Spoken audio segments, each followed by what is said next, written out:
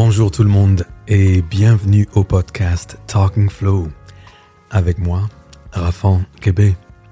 Non seulement c'est le premier podcast de l'année, mais c'est aussi le tout premier Talking Flow podcast en français. Et en plus de ça, aujourd'hui c'est mon anniversaire, donc un jour vraiment spécial pour moi.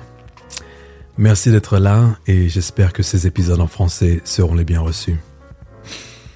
Le sujet d'aujourd'hui est sur la définition d'objectifs pour sa propre pratique et s'inspire d'un petit chapitre que j'ai écrit en 2013 pour un ouvrage écrit par l'écrivaine Stephanie Holland intitulé Absolutely on Purpose, a kick-ass guide to unfurling your brilliance across the universe, qu'on pourrait traduire sommairement en français par le super guide pour déployer vos lumières dans l'univers.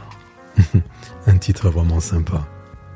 Vous trouverez un lien vers ce livre très intéressant, écrit en anglais bien sûr, dans les notes de l'épisode d'aujourd'hui sur mon site rafan.co.uk, Rafan R-A-P-H-A-N. C'était vraiment un grand honneur d'être inclus dans ce projet aux côtés de professeurs de yoga très expérimentés. Dans ce livre, nous avons partagé nos réflexions sur le yoga en général, mais également sur la manière dont, au fil des années, nous avons abordé, puis affiné notre propre pratique de yoga, notre manière de l'enseigner, et comment, au travers de tout ça, nous avons grandi et comment nous nous sommes déployés dans notre propre vie.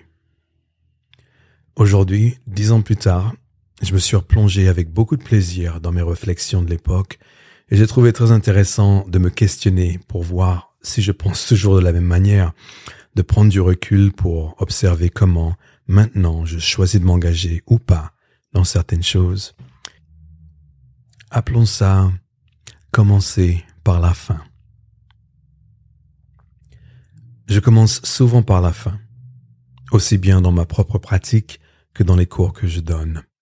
Je veux dire par là que je fais au début du cours ce que je veux pouvoir faire à la fin de celui-ci.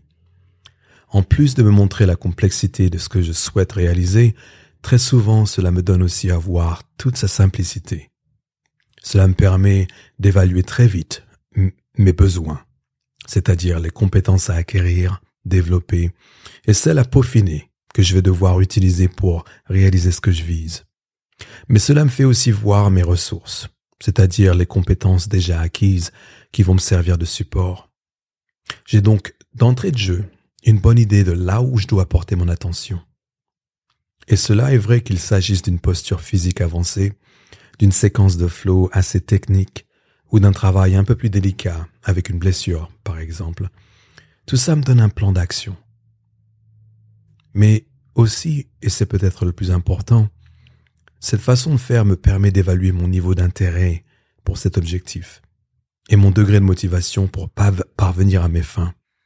Et donc parfois, tout simplement, je me rends compte à ce stade que, honnêtement, je ne ressens pas assez d'envie ou d'excitation pour vraiment m'engager dans le travail qui serait nécessaire pour pouvoir réaliser mes ambitions. Au fil des années, je me suis rendu compte que pour pouvoir, entre guillemets, suivre sa passion, il faut vraiment faire 2 choses en même temps. La première, apprécier et kiffer les bons moments. Et la deuxième, endurer les mauvais. Parce que, soyons honnêtes, la quantité de travail requise pour atteindre de grands objectifs est souvent pesante. Donc, en se projetant dans le futur, je crois qu'il est possible d'évaluer ce qui est exigé de nous et donc de prendre la bonne décision. Se lancer ou ne pas se lancer. Et c'est ici que surgit un moment de vérité. Un moment où l'on choisit soit d'être une victime passive, soit d'être un acteur autonome. Ce choix est en fait entièrement le nôtre. Si notre passion s'aligne avec notre vision et nos objectifs, ce sera alors notre responsabilité et notre travail de mettre les choses en place pour atteindre nos objectifs. Sinon, on laisse tomber car ça ne rime pas à grand-chose d'aller plus loin. Et donc, si on choisit de se lancer, il faut maintenant déterminer ce qui doit être fait. Définir les matériaux avec lesquels on va travailler, évaluer ce que l'on a et ce que l'on n'a pas, et quelles seront probablement les exigences requises pour réussir à atteindre tous les objectifs que l'on s'est fixés. Une grande partie, et je veux dire ici 70%, de ce travail d'évaluation consiste à identifier ce que vous pouvez déjà faire avec ce que vous avez déjà actuellement en termes de compétences, de connaissances et quelle expérience vous avez déjà acquise dans le traitement de quelque chose de similaire dans le passé. Se poser une question telle que « Ai-je atteint un objectif similaire à celui-ci auparavant ?» peut être tout ce que vous avez besoin pour commencer. Je recommande donc de ne pas être tenté de minimiser l'expérience et la sagesse que vous avez déjà gagnées, mais par contre, ensuite, soyez assez humble pour reconnaître ce que vous ne pouvez pas comprendre par vous-même et sachez évaluer quand il est temps de contacter quelqu'un avec plus d'expérience, à qui vous pouvez demander de l'aide ou des réponses à des questions particulières. Le truc, vraiment, c'est que je suis convaincu que tout est déjà là, dès le début, et qu'en sachant réellement s'évaluer, sans douter ni vous surévaluer non plus, dès les prémices de votre projet, vous pouvez décider si oui ou non vous l'amènerez à son terme.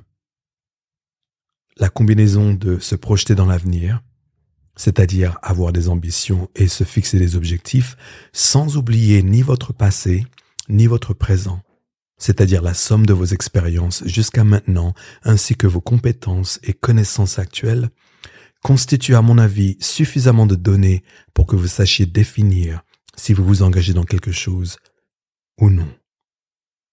Ce travail d'évaluation est largement suffisant pour vous permettre de déterminer les objectifs qui méritent que vous leur consacriez du temps, de l'énergie et votre engagement total. Merci énormément pour votre écoute et votre attention. N'hésitez pas à partager ce podcast avec vos amis et tout le monde. Si vous aimeriez lire la transcription de ce qui a été dit ici, allez sur raphan.co.uk et cliquez sur blog, épisode 26. Et il se veut que la semaine prochaine, c'est-à-dire le samedi 28 janvier, je donne un atelier à la Maison du Tigre dans le 17e arrondissement à Paris, qui sera aussi d'ailleurs le début de la toute première formation de professeur de Yoga Space and Flow en français. Envoyez-moi un message si la formation vous intéresse et vous pouvez accéder au lien d'inscription pour cet atelier du samedi matin sur le même site, raphan.co.uk. À très bientôt, j'espère. Prenez soin de vous et bonne année.